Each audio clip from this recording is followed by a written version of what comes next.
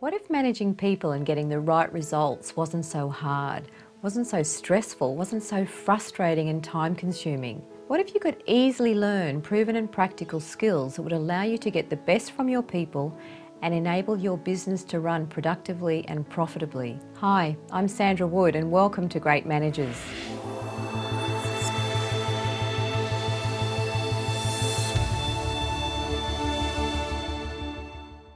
So coaching conversations can be divided into three parts or principles. The first part is a conversation for awareness, which is about getting the clearest possible picture of the current reality. The second part is a conversation for choice, which is about getting the clearest possible picture of the desired future outcome. And the third part is a conversation for trust. And this is where the coachee gains greater access to both internal and external resources that help them to take action to move from their current reality to the desired future. So these principles, awareness, choice, and trust, form the flow of a coaching conversation and are the same ones that provide the foundation for learning itself, as well as for focus of attention. Also, there are two types of coaching conversations. There are performance coaching conversations and development coaching conversations. Performance coaching is about addressing and fixing a specific problem or challenge. It's like putting out the fire or building up the fire or banking the fire. It's everyday stuff and it's important and necessary. And development coaching is about turning the focus from the issue to the person dealing with the issue, so the person who's managing the fire. This conversation is significantly more powerful. It can make a real impact and a real difference to someone. The focus is on calling the person forward to learn, to improve, and to grow, rather than just on getting something sorted out. So I'm going to take you now through a series of different questions, 10 different questions in fact, that you can use to build your coaching conversations toolkit. Because it's questions that best generate awareness and choice and trust.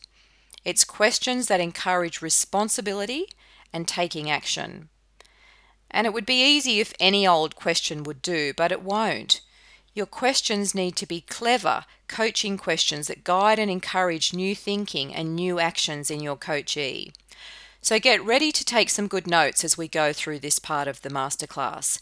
Think of these questions like a menu to choose from. You're not necessarily going to be asking all of them in the one conversation.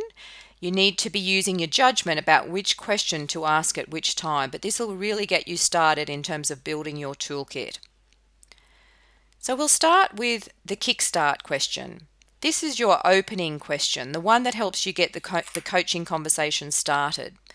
Now, in Strategy 3 in Great Managers, you learn about the importance of using an effective opener to start a critical conversation on the right foot.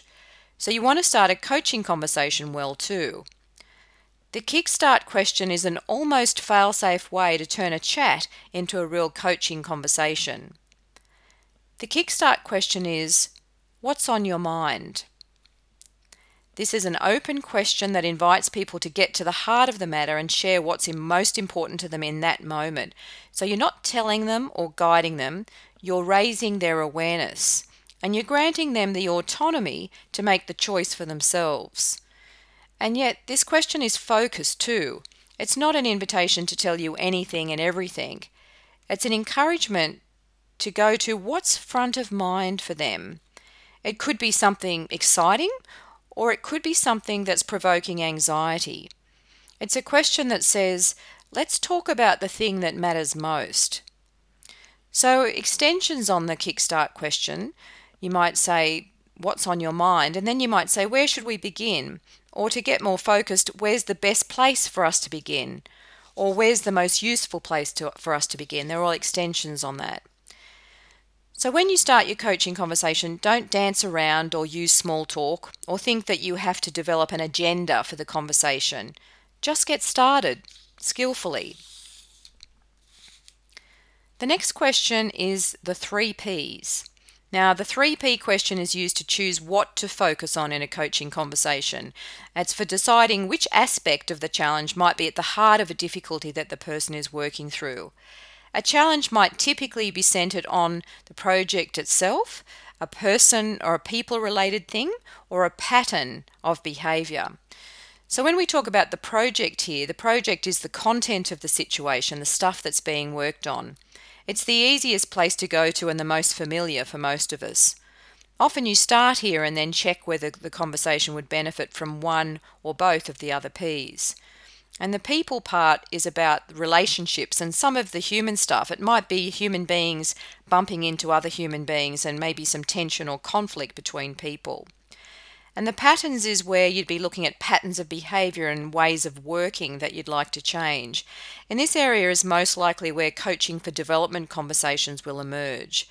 It's not always appropriate to have a conversation with this focus, but this is where the growth can come from. So let's look at how you'd put these 3 P's into practice. So you've asked the question, what's on your mind? And they've answered whatever it is that they're working on. And you might be thinking to yourself, that's big. How could we chunk that down? So you say something like this. So there are 3 facets of that we could look at. The project side, any challenges around the actual content of the situation. Or we could focus on the people side, so any issues with team members or colleagues. Or we could focus on the patterns aspect. So what could be getting in the way from your end or your style? And then you ask them, where would you like to start? And it doesn't matter which one they pick, it will be a strong start to the conversation. And then once you've done one part of it, you might check in about the other 1 or 2 P's before moving on, if that's necessary. Now the next question is the OR question.